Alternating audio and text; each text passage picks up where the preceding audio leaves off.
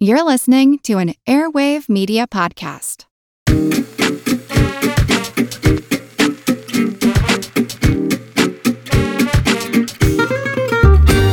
Roman Polanski's 1974 film Chinatown seems to have little to do with its titular neighborhood, which is the setting for only one horrible and final scene. Chinatown functions instead to represent a traumatic moment that drives the story just because it is hidden from view. A place indecipherable even to the hard-boiled private investigator who has seen it all. The place he doesn't go. The place that bothers him to talk about. The place where inaction and evasion are the only ways to avoid causing harm. Today we discuss what Chinatown has to do with Chinatown, and how the film connects the seemingly disparate themes of police work, political corruption, water rights, and incest. This is Wes Alwan. This is Erin Alanik. And you're listening to Subtext. So Erin, it's a movie that nothing really plot-wise happens in Chinatown until the very end of the movie. And in the original screenplay, that's not in there. Polanski changed some things and he said, well, we got to have a scene in Chinatown. If you're going to call the movie Chinatown, you got to have at least one scene in Chinatown. And we learn almost nothing about Chinatown. The one thing we learn is that Jake Gittes, or if you John Huston, Mr. Gitz, that he used to work there. Something bad happened there. We just get hints of that. So why is it called Chinatown? I was thinking about that a little bit too, and Jake's casual bigotry, which prevents us from really, or from me anyway, from really developing any firm sort of liking for him. I think we're in sympathy with him for quite a bit of the film, but he's crude and he tells that really nasty joke, which is really stupid. And so I think these things are supposed to trouble our sympathy with him. But anyway, so it seems for him to be a symbol of this kind of corruption, some sort of moral invasion, I suppose, which I tie to his sense of bigotry. The fact that he has to return there seems to make sense because it's set up in the dialogue of the film that he tried to help a woman there and he just ended up hurting her. And this seemed to be the scene of his original sin as a cop as far as the film is concerned. And so because of the circular nature of the film, perhaps it's inevitable that he ends up back there for this final confrontation and that history repeats itself. It's history repeating itself, but if we knew more about that history, it could be a more poignant repetition in the end, right? I mean, it's a horrifying repetition, but if this movie were being made today, you would have seen some flashback at some point to the event to which this is referring. They wouldn't just let that go, and they wouldn't trust the audience to pick up on these little tidbits about what happened in Chinatown. This scene where I forget if they're already in bed. Is this before they sleep together or after? They've been chased out of the nursing home. Is that it? And they're having a talk. And Evelyn says, does this usually happen to you, Mr. Gittes? And he says, what's that, Mrs. Mulray? Well, I'm only judging on the basis of one afternoon and an evening. But if that's how you go about your work, I'd say you're lucky to get through a whole day. By the way, when reading the screenplay, it actually comes across as more funny. It's a great film, but it's an even better screenplay in a way. And it makes me, we can talk about that later, it makes me wonder about what Polanski was doing with this. But anyway, and he says, it hasn't happened to me in some time. And she's like, when was the last time? He's like, it was in Chinatown. He was working with the district attorney. And she goes, doing what? And he says, as little as possible. She says, the district attorney gives his men advice like that. He says, they do it in Chinatown. And then she says, it bothers you to talk about it. And then they start tending to his nose a bit. And then after that, she asks, so why does it bother you to talk about it? Chinatown. He says, bothers everybody that works there. But to me, it was, you can't always tell what's going on there. Yeah, that's a really significant line, I think. And then he says, I thought I was keeping someone from being hurt, and I ended up making sure they were hurt. This is like the one place where we get a bit of intimacy, human intimacy, and also transparency, and also some about what's going on underneath everything, right? Well, it seems that Chinatown is, it's a state of confusion or a place in which things aren't as they seem. both for Jake and for us, because I think we're so often in Jake's position as the viewers. Yeah, he's in every scene, actually, and everything is shot from his point of view. Polanski purposely did that. We see a lot of his back and shoulders. Well, and we read the evidence up to a certain point exactly the way that he does, especially because the movie has set both of us up. It set Jake up in his profession, and it set us up as people who are watching him in his profession and people who've been to film noir before to think that this is another straightforward case of adultery. I was really interested this time around in Jake as a character, why he's so rude to the Chinese workers in Mrs. Mulray's house, the gardener and one of the maids. He's nasty to them. And so it seems to me like this idea of Chinatown as a place of moral corruption for him. And, and we never really quite understand why that is or what connection like Chinatown as an idea has with Chinatown as an actual place or Chinatown as a place where Chinese immigrants might live. And that seems to me to be like a really interesting complication in a character who I think we're supposed to like. And I just wonder what to make of that alongside the fact that he's able to weaponize anti-Semitism against the evil nursing home owner so that he's sort of able to like cleverly use to pull one over on the guy. So he has this awareness of that.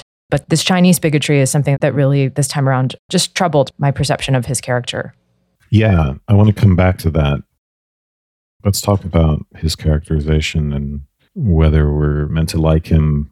But just on the topic of Chinatown specifically, you're pointing out something I think is really important, which is that we're not really given any associations for Chinatown other than the fact that he used to work for the district attorney there and the fact that something bad went down there and the fact that it's supposed to represent some sort of inscrutability. When he says it bothers everybody who works there, you can't always tell what's going on there. That's one of the very few moments where you see much vulnerability from him, right?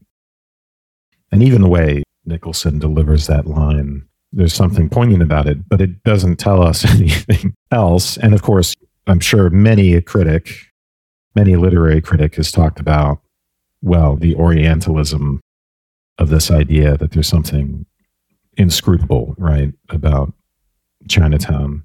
I went, looking for associations, like what was Chinatown in LA in 1937? We know the film is set in 1937 because of you get a glimpse of that in the newspaper. But interestingly, Chinatown didn't exist in 1937. It had just been demolished. There's a 2-year period where it did not exist because it was demolished for some station or something. Before that, it was almost like a red light district or this very seedy, crime-ridden type of place, apparently. Mm-hmm. Or at least that was the reputation.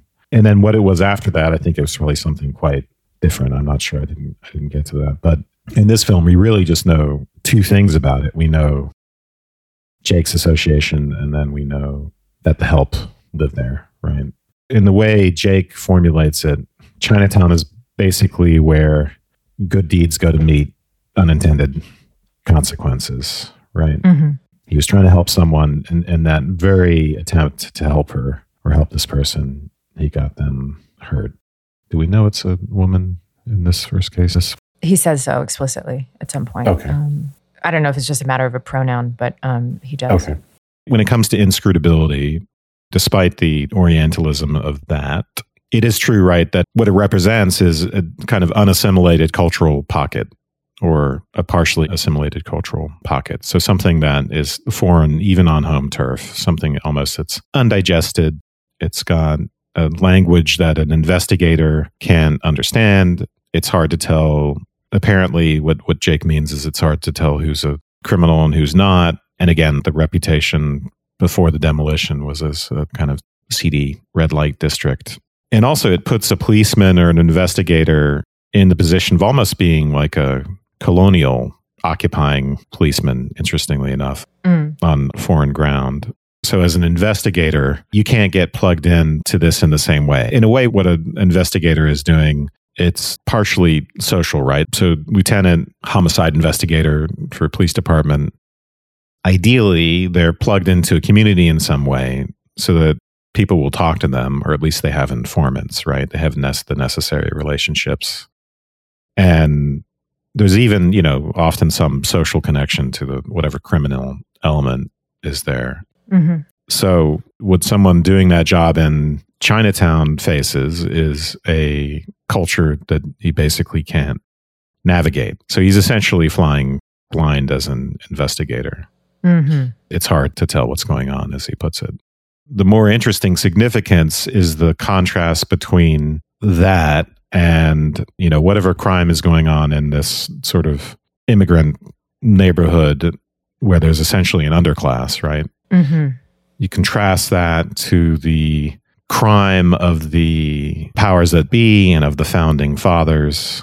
This reminded me of The Godfather, where you have immigrants trying to make it in a new place. And in The Godfather, right, the idea is that the justice system as it stands can't do them justice. And so they invent their own. So there's organized crime. And I assume there's supposed to be organized crime in Chinatown that Jake found incomprehensible. The screenwriter Robert Towne actually called Chinatown the American nightmare as opposed to the American dream. So the American dream, right? Good intentions are supposed to get you everywhere. You work hard, you play by the rules, and you get ahead. A place like Chinatown, let's say, maybe puts the lie to that. And then there's the larger association to the fact that LA itself was kind of built upon this original sin of stealing water from the Owens Valley, from ranchers. Basically, agents from LA pretended to be ranchers and farmers and purchased all the land and diverted the water. That really happened. Mm. That's not unusual, right? So there's always this, like, for states, and there's this foundational violence at the origins of things. That's the way societies at some point in history got organized, and maybe it persists in some form. So the inevitable amount of corruption in the government and legal system. So that's what I wanted to put on the table, is just that contrast between crime within an immigrant community being policed by people like Jake, and then the corruptions of the powers that be, which he sort of inadvertently gets involved in investigating in the film. It's occurring to me while you're talking, the significance of Curly.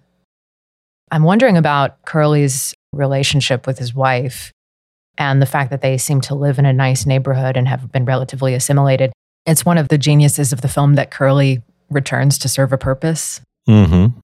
Like in film noir, it might be typical to see a privatized office in action in the first act of the film, where you'd have, someone coming in, maybe like a sample client before, the main client comes in. Mm-hmm. And so we think that Curly is just a character set up to show us exactly what it is that Jake does and Jake's sort of manner with him. And so we think that it's pure exposition, I suppose. Though there are some great things in that opening scene that... Yeah, don't eat the blinds. I just had them installed. It's so good. So there's a lot, of course, about sight in that first scene and other things that we can unpack a little bit later. But you don't really know anything about Curly and his background. And then when Jake goes to his house later and Curly serves that practical purpose and we see the wife with the black eye, it becomes obvious that Curly is Italian and that his wife is maybe not Italian. She could be Italian, but she's blonde. And that I wonder now, in light of this conversation, if that interesting cultural difference. He drives up in a neighborhood which could be anywhere, right? It's obviously not in some kind of Little Italy or Chinatown or whatever, it's more suburbanized. But then he walks in and it's like a multi-generational household and there's all this stuff going on in there, which makes it, to me, obvious that it's an Italian household and also that his wife is potentially not Italian. And I'm wondering if that transgression, that adultery of the wife, is somehow related to that ethnic difference. I feel like now there's something there and it didn't occur to me until now. And I don't think I even said to myself out loud, oh, Curly must be Italian. I think it was just something that it's flickering in my subconscious as as he walks into the house. It didn't occur to me. So this is really not even a half-baked thought. I wonder about that and the connection with adultery in that relationship. So it sounds like you're relating adultery to cultural difference. I don't know. No one gets married expecting their wife to commit adultery. It's not as though adultery is an accepted thing in any culture. But it seems as though this wife of Curly's is maybe out of place within this household and maybe even among her own children and her in-laws, who I think are also sitting around the table. It reminded me of A Woman Under the Influence, which came out in the same year. And so the desire for her to have the affair it seems like a desire to flee the cultural space in hindsight, like a desire to flee this Italian family, a desire not to be assimilated within the pocket, even if that pocket is itself assimilated into the suburban neighborhood. Does that make any sense? Yeah, I mean, and then there's the question of domesticity and domestication and the effect of that on freedom. So one is assimilated into domestic life at a certain point, and one is assimilated into relationships through mutual influence. People change each other. And so there's a natural impulse to rebel against that, and I think adultery is part of that. This is important, right? Because seemingly he's just investigating these, it's not crimes, right? It's personal indiscretions, it's unethical behavior.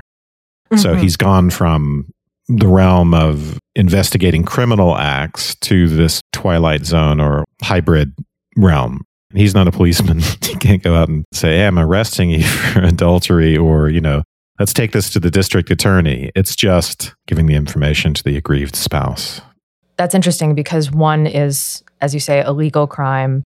The other is still a crime of some kind of moral nature. So in one instance, we have a way with the justice system of dealing with that quote unquote immorality. In the other instance, we don't. And I'm wondering if the nebulousness of that is reflected in Jake's character, where we have this person who, on the one hand, I think conceives of himself as being a good guy, of having a moral code, as these, Raymond Chandler noir detectives often do, but who, on the other hand, has these very obvious flaws and who is not extending maybe his moral awareness or his moral capacity equally to everyone, which you would hope that a cop would do that, because he's part of the arm of the law. You would hope in an ideal world that he would not go after one person based on their cultural background over another. Mm-hmm. Obviously, this is a problem that human beings have. It's as if the nebulousness of Jake's position as a private eye is a literalization, perhaps, of the nebulousness of his own blinders or even casual racism or bigotry of some kind, as expressed when he was a cop, and which he carries over with him into that realm. He's no longer doing investigations that have to do with the law per se, right? Criminal law and things that can actually be enforced. He's in this nebulous realm of the ethical, and there are no ethical police or investigators, and the enforcement can only be within the relationship. And of course, you see, right, Curly is, like his wife, I think, is a black eye, right? So Jake at the end sees the consequences of what he's involved in. And there's always the possibility of extrajudicial punishment. And there are other noir films, I think, right, in which this becomes a big issue, like Coppola's The Conversation, in which the protagonist, it's a big problem about what's going to happen with his surveillance. Is it going to get people killed? And it has gotten people killed in the past and will get people killed in the future. And one wonders about the relationship between that and Jake's having apparently gotten someone hurt in the past. So Conversation also came out in the same year, I just want to say. And the other thing, it's a fall from grace, apparently. I think he must have been on the police force, or I don't know if he can be an independent contractor for the DA or how that works, but I assume he had a job with the city that he lost. Maybe they're investigators just attached to the DA, but I assume that it's the police. He's had some fall from grace, and now he's suffering in that position, doing something which is itself a little bit morally suspect and can lead to unforeseen, just as natural the kind of thing, sharing surveillance with aggrieved spouses, it can lead to unforeseen consequences. The very thing that he should be avoiding, right? He should be avoiding anything that might do that, not worsening his situation by getting into even murkier territory with this stuff. My understanding of his background, and it's entirely speculative, is that he left the police force willingly because he was disillusioned by whatever happened in Chinatown. I don't necessarily have any evidence for that, except for the fact that I think it's within his character to want to become a private eye and to exert the kind of retributive justice that maybe he couldn't exert as a cop. Like, he feels as though he's sort of restoring the moral order now in some sort of meaningful way. Also, the fact that he's interested in publicity and wants to have his picture taken makes me think that he was not dismissed in some way from the police force. He turns towards the camera and gives his information to the camera when, I forget what scene. I have this image of him turning around. He might be with Mrs. Mulwray and she's walking ahead of him and he turns towards the cameras and is happy to have his picture in the papers. And so I think that if he had been dismissed in any kind of public way, or that would have been a matter of public record, if there was some shame associated with his dismissal, then he might not be so eager for publicity. He makes a comment that publicity is good for his work. Yeah, it was probably not, he didn't get fired, but that he was disillusioned. It sounds like the trauma of getting someone hurt has something to do with that. This movie, in a way, really is about trauma and about the repetition of that, the tendency of someone to take something traumatic that happened to them and instead of evading it, repeat it, right? This is something, we'll talk about incest later. He's in a very Oedipus-like role because he's ensuring that the very thing that he's trying to avoid is actually going to happen again. So what I was thinking of was, if I'm right and you're leaving the police force because you don't ever want to have this traumatic thing happen again, and maybe you say to yourself, all right, I'm never going back to Chinatown. And maybe you blame it on Chinatown, and the inscrutability of things there and the cultural disconnect. And then, of course, you end up right back in Chinatown at the very end of the film. But you say that, and then you say, well, what am I going to do? And you say, well, obviously, I just have to be a PI. It's somewhat safe because it's not about crime per se. And I have some control and I don't have to go to Chinatown and this and that. It's lower stakes. You can see the cynicism, right? The way it's characterized in the beginning. This screenplay is often taught as like one of the greatest of all time. So after Curly is trying to eat the blinds in the beginning, Gittes says, all right, enough is enough. You can't eat the Venetian blinds, Curly. I just had them installed on Wednesday. Curly responds slowly, rising to his feet, crying. Gittes reaches into his desk and pulls out a shot glass, quickly selects a cheaper bottle of bourbon from the several fifths of the more expensive whiskeys, which I did not get that from watching the movie until I read that. And I'm like, okay, there are a lot of great little touches like that. Characterization. And at the end of this, Curly says, I think I'll kill her. Again, we get pointed to the fact that this low stakes thing into which Jake is cynically retreated is not as low stakes as he thinks. He can get people hurt. He can get people killed by doing what he's doing. And he has to block that out to some extent. In the next scene, he purported Mrs. Mulwray, just forget about it. Leave it alone. It's not worth it.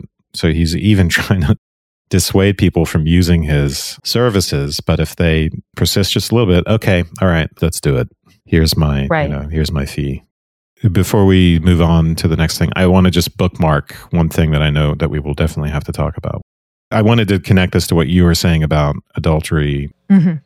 And you were getting at a cultural element of that. But seemingly he's investigating adultery ultimately, and then it becomes official corruption, and then it becomes incest. So there's a kind of circle that it goes through. And then there's some relation here to cultural difference in Chinatown, as we've been talking about. But I think we can hit those connections a little bit more towards the end of how it is that incest and water and official corruption and all that stuff actually relate. Because on the face of it, it looks just like a kind of random thing, for him to think that he's investigating official corruption and end up, which he is, but the more significant thing ends up being the incest of the father, right? So the father has committed Noah Cross, right? Mm-hmm. Speaking of water and the Bible, and 2 crimes, and one of them it turns out to be the more important one. Mm. But yeah, did you want to say some more about that first scene and the characterization of Jake? And there are a few things that I'm interested in that opening scene. First, that Jake is full of cliches. He says a lot of meaningless stuff. He says to Curly, when you're right, you're right. He says, let sleeping dogs lie to the fake Mrs. Mulwray, which is, I think, unintentionally, he's being funny there. I don't think it's his intention to be funny, because it's the idea that her husband's having an affair. So he says, let sleeping dogs lie. Let me just say one thing about that. So he's telling her to let sleeping dogs lie. You're better off not knowing. That's what he's really trying to tell himself. Right. Mm. At least that's the message for him that he's not heeding. So in a way, he's his own soothsayer doing this Oedipus thing whereby he's achieving his fate by trying to avoid it. And I think, the fact that these are cliches is important in that respect, because a cliche reveals that he's not thinking. It can reveal repression. And I'm even thinking of the idea of the cliche as a form of idiom within the language. So he's reading, and we're reading this opening scene as a typical noir scene. We're reading him as a typical private eye. We have this, of course, the motif of sight throughout the film. So we have these images that are presented to us in the first scene, which are very obviously of Curly's wife having an affair. They're not graphic, but they're rather affronting. I like that. And I was going to make a dumb joke. Go for it. A backing? Okay. All right. So that is funny. I was trying to figure out. No, because I had to guess what the joke was. And there was, oh my God. Anyway, the idioms that he uses, I'm connecting to the language, and the visual language of the film is what we come to expect in film noir. You know, even the Venetian blinds themselves, that Curly eats them is funny, but it's this desire to be blinkered or blinded in some way. With these blinds, of course, like it's in the word, but it's this desire to not know the terrible thing, to keep oneself sequestered or in the dark. Mm-hmm. He's installed the blinds and someone is trying to chew He's them installed them. Right. And of course, there's irony in this because it's his job. It's his way of making money is to let them know the terrible thing. And so we see that there's a kind of generosity in that, or a kind of desire to keep people from truths that will harm them. But I think it's related to this idea of idioms which protect us from difficult emotions, perhaps, and which also keep us in expected modes and patterns of behavior and speech. And so when the Chinese gardener, when he goes to Mrs. Mulray's house, says that the water is bad for the quote unquote glass, I'm trying to tie this idiom idea to the fact that Jake is then presented with an unusual use of language, which is a result of the language barrier between them, or this reinvigoration with the language with someone who's not a native speaker, using it in interesting ways. Very often, like the last thing you learn when you're learning a foreign language is the idioms in that language. So you're constantly potentially surprising the people around you with the things that you might say in their language. You can't get into those grooves with any kind of ease that other people, it's invisible to them. And so the moment of recognition when Jake realizes what the gardener is trying to say, and the fact that it's actually revealing something that was hidden to him in plain sight. Right. And it turns out to be glasses, right? So it's glasses, but also the fact that the water is salt water. So it's bad for the glass. So he's making fun of him because he's not using the right word, or because his accent is preventing him from saying his R properly. So he's being really a jackass, you know. So it's a case in which the cultural difference draws his attention to a clue that he wouldn't have seen it without having noticed that difference. And then there's the triple meaning of, well, why is the water bad for the grass? He doesn't realize it until he returns to the house in the third act of the film, when the gardener gives a little bit more information that salt water is bad for the glass. Ultimately, he puts all those clues together to accuse Mrs. Mulray of killing her husband, when it turns out it's actually the glasses belong to her father. But that's another cliche. He and we, as film goers, expect her to be the villain because she's in the role of the femme fatale. Mm-hmm. So again, we're reading a kind of idiom into the genre, into the clues that we've been presented with. The only time that this really, I think, just doesn't quite work, where we might, and you can argue if you had a different perception, but the only time where I obviously think like, okay, Jake is reading this situation wrong, is very early in the film when he first sees Mr. Mulray at the public hearing? Or I don't remember exactly what the nature of that event is supposed to be. I think it's a public hearing, where Mr. Mulray comes up to the stage and starts talking about the water and the dam and all that stuff, and how the dam is not going to hold. Looking at him, I'm like, this guy is not having an affair. I can just immediately tell. I don't know if that was the case for you. Yeah, of course. We've seen the movie before, but Jake has been primed to see him as an adulterer, obviously, because his wife is saying that he potentially is an adulterer. And maybe we're like curious, we're trying to figure this out.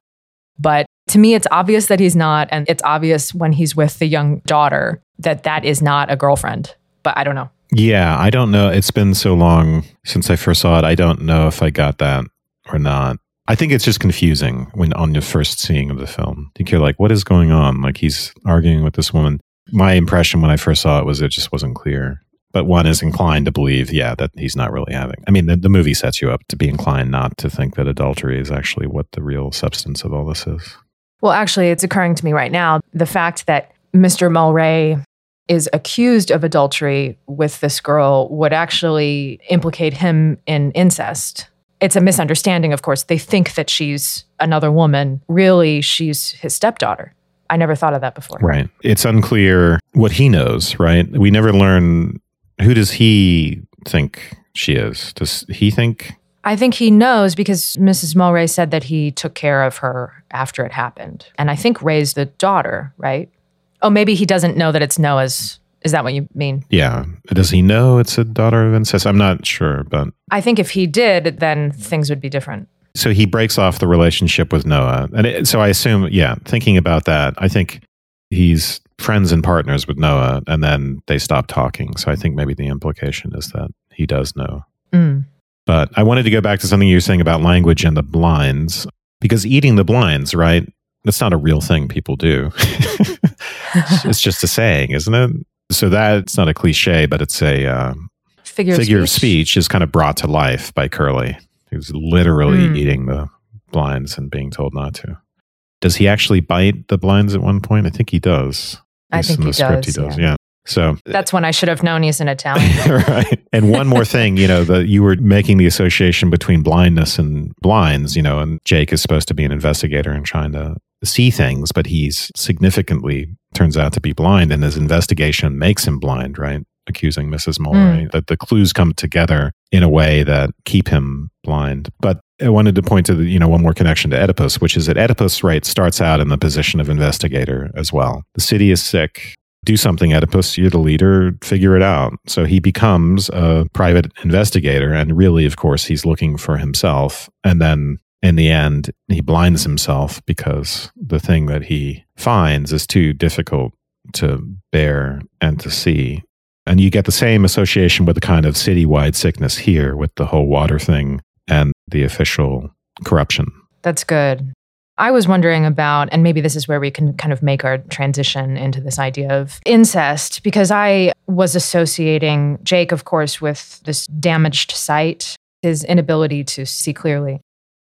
The most obvious Oedipal image at the end of the film is, of course, when Mrs. Mulwray has one eye shot out. And this is prefigured with a ton of things, The speck in her eye. The speck in her eye, Curly's wife's black eye. Even Jake gets, when his nose is cut, which is funny, because he's nosy, he gets a black eye on that side, which makes sense. Polanski does it to him. Yeah. Right. Polanski is the very diminutive thug. Oh, I guess like the fish on the plate, because it still has its head on. And, it has the eye on one side of its head. We can only see the one eye. Yeah. Noah says, I'm sorry. Is that okay? I believe they should be served with their head on. And this has nothing to do with anything, but it has to do with bad sight, but it doesn't have to do with the one eye thing. I was thinking about that Mar Vista rest home. It means sea view, but it's also potentially, if we take Mar, its English language meaning, it's bad, damaged view, bad view home. So anyway, we get all these images of broken glasses and, whatever. At the end, when Evelyn's eye is shot out, that sort of identifies her as the Oedipus. And of course, she's the one who's been involved in this incestuous relationship, and she's the victim of the film. But how does she then relate to Jake? Are all of these symbols merely just externalizations of Jake's psyche in his sort of Oedipus role, or can we save them from just being victims of Jake's imagination here? Is Evelyn her own sort of Oedipus figure? Yeah. And does she have her own kind of arc rather than everyone just being part of Jake's continual disillusionment in Chinatown? What is her Oedipus or Oedipal role in this film? I think your point is well taken. She's seen that she herself is the one who's seen the thing that one ought not to see. And so she loses her eye in the same way that Oedipus loses his eye. So I think you're right. It applies more aptly to her. But we can speak more generally about trauma, right? So trauma, what does it mean? What is it above and beyond pain? What makes trauma worse than pain, or something different or more significant than pain? And the difference is that pain has a history. Pain slides into the past. and trauma is forever present. And part of the reason it's ever present is because the quote unquote, thinking of Freud here, psychical apparatus itself is modified or damaged, right? So the I is a very good metaphor for that. The ego for Freud was at its most basic level, it's about movement and seeing and navigating the world, navigating reality. And one's ability to do that is fundamentally damaged by trauma. So Freud was thinking specifically about soldiers who came back from war, shell-shocked, and were just having these horrific dreams. And why would anyone have those dreams? Why wouldn't the psyche just be primed to avoid that, right? We're primed to avoid what's painful and to do what's pleasurable. Why would we keep inflicting that on ourselves? And why do in our lives we have what he calls a repetition compulsion to repeat these painful and traumatic things? And in Jake's case, it's the compulsion to repeat the circumstance in which he hurt someone, even if the trauma actually hasn't happened, right? So even if one has not been the victim of incest, one, literally, one can to some extent be the victim of it psychologically, with like an overbearing parent, for instance. But even beyond that, there's always the threat of it. There's always the taboo. People's lives and psyches get organized to some extent around that taboo and the prospect of trauma.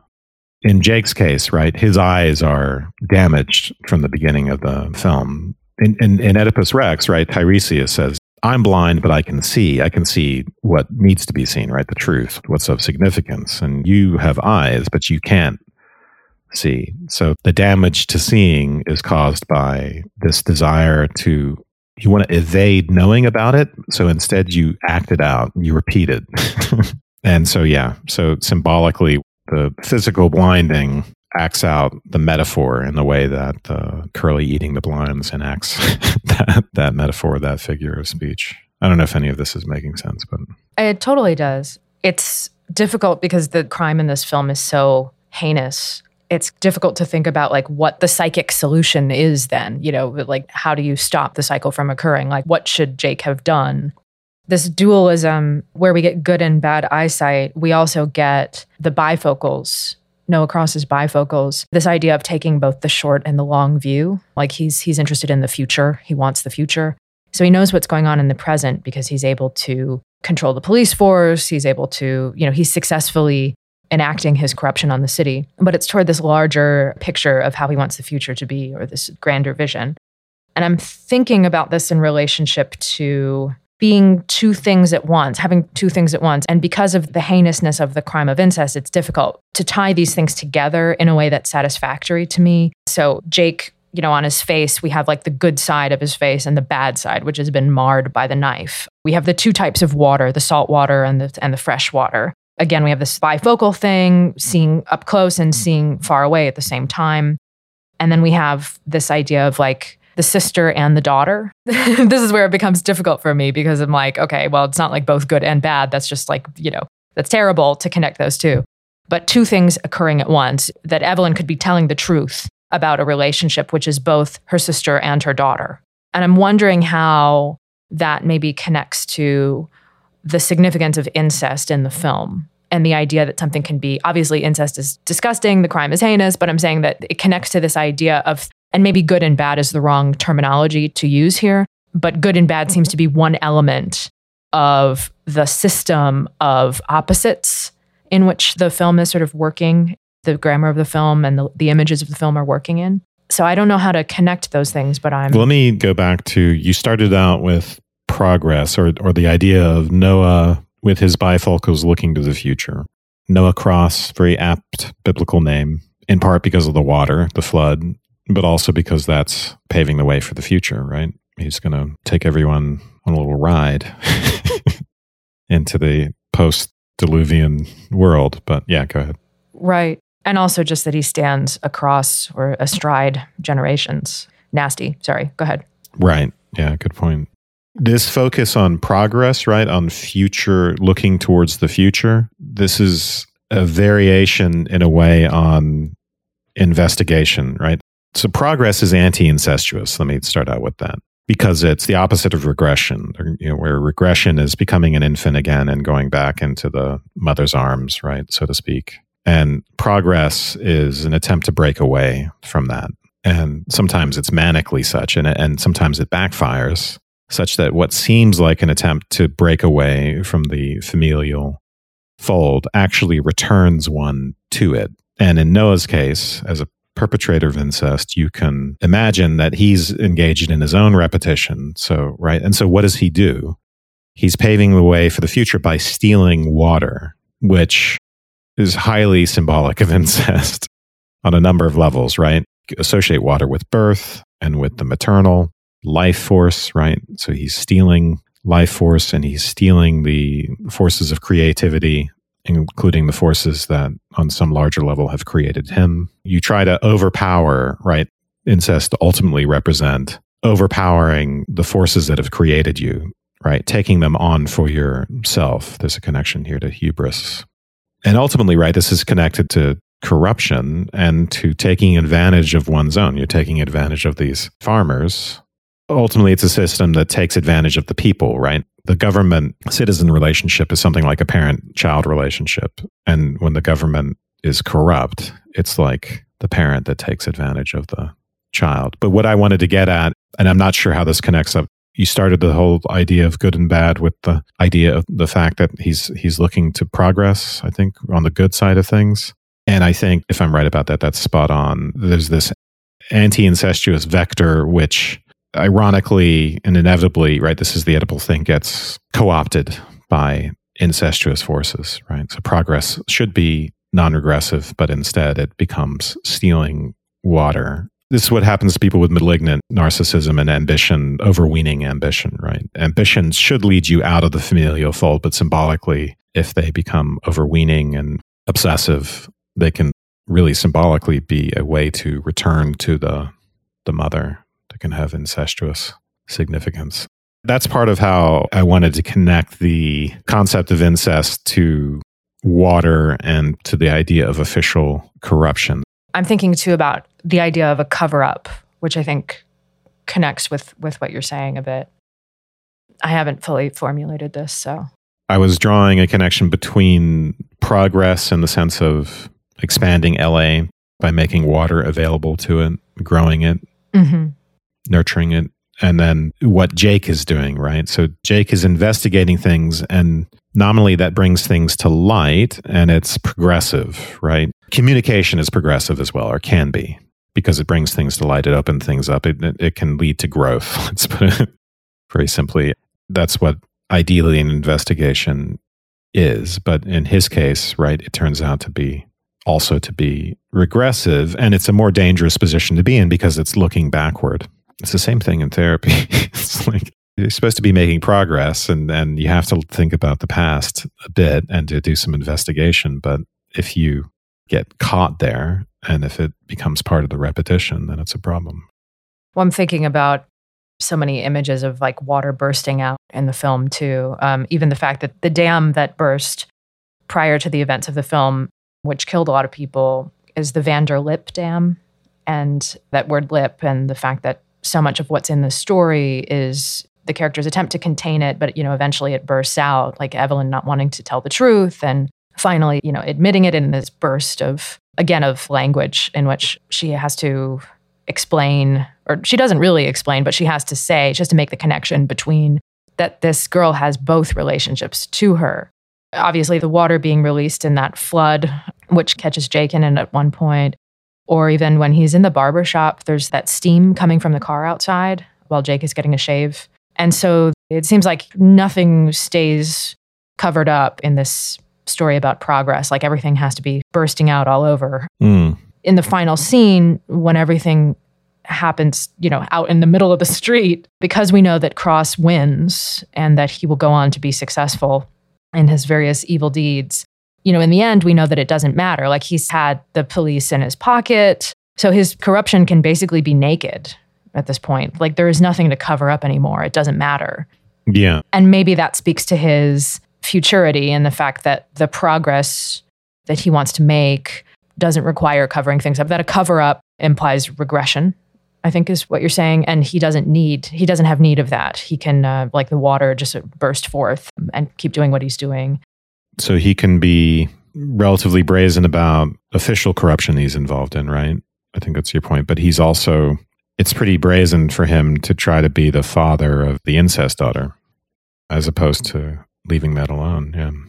In the effort to hide her, to go to Mexico, to flee so that he doesn't get access to her, he can then, in the middle of a street and in front of a bunch of cops, just grab the daughter and walk off with her. Right. And have them horrifyingly shoot her when he's the villain. I'm wondering, though, about the connection to Jake getting his proverbial hand slapped when he's trying to uncover secrets. Like Noah, as a figure of this forward progress, he does get shot in the arm, but otherwise escapes unscathed when it comes to getting what he wants. Jake fools around and finds out, as they say, like he's nosy. And as a result, he gets his nose cut and then he has to wear the thing for the rest of the movie, wear it openly. Same thing with Curly's wife, right? Like she then has to walk around with a black eye because of the knowledge of her adultery being learned by her husband. I'm just wondering about that. Like if his whole business is to uncover these secret crimes and everything, why does he have to walk around with a big gash on his nose? Why isn't Noah's hand slapped at the end? Why doesn't he get arrested? Yeah.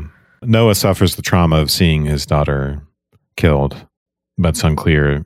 It seems like, he's not going to suffer any criminal penalty, so there'll never be any official punishment for what he's done. Having Jake walk around with a bandage on his nose for the whole movie is great. He's snooping around, but the nose and the eye are playing a similar role in this context. His snooping ability, his ability to be nosy, I think, as you've already pointed out, has been compromised. And there's the implicit threat of castration, which is what you get for incest. Castration is just the punishment for incest. So the implication is that he's in search of this incestuous circumstance. In doing it, he's compulsively doing it as part of a repetition, and it's going to lead to the same traumatic result as it did last time. Ultimately, that's the death of Evelyn is the trauma that's prefigured by the nose cutting. Or the nose cutting is a warning, right? So he might have heeded it. Shall we go to postscript? And let's say, what else we have to discuss? I want to talk a little bit about this idea of doing as little as possible in Chinatown and the significance of that. And also, we haven't really talked about Evelyn's character or the other Mrs. Mulwray. And you could say maybe a little bit more about film noir, which you're going to know a lot more about than me. And then, all right. So thank you. Thank you. And thank you to everyone who listened to this episode. To get ad-free episodes and episodes of our after show Postscript, please subscribe at patreon.com/subtext. Also, this podcast is part of the Airwave Media Podcast Network. Visit airwavemedia.com to listen and subscribe to other Airwave shows, like Good Job Brain, a podcast that's part quiz show and part offbeat trivia, and Big Picture Science, which engages the public with modern science research through smart and humorous storytelling.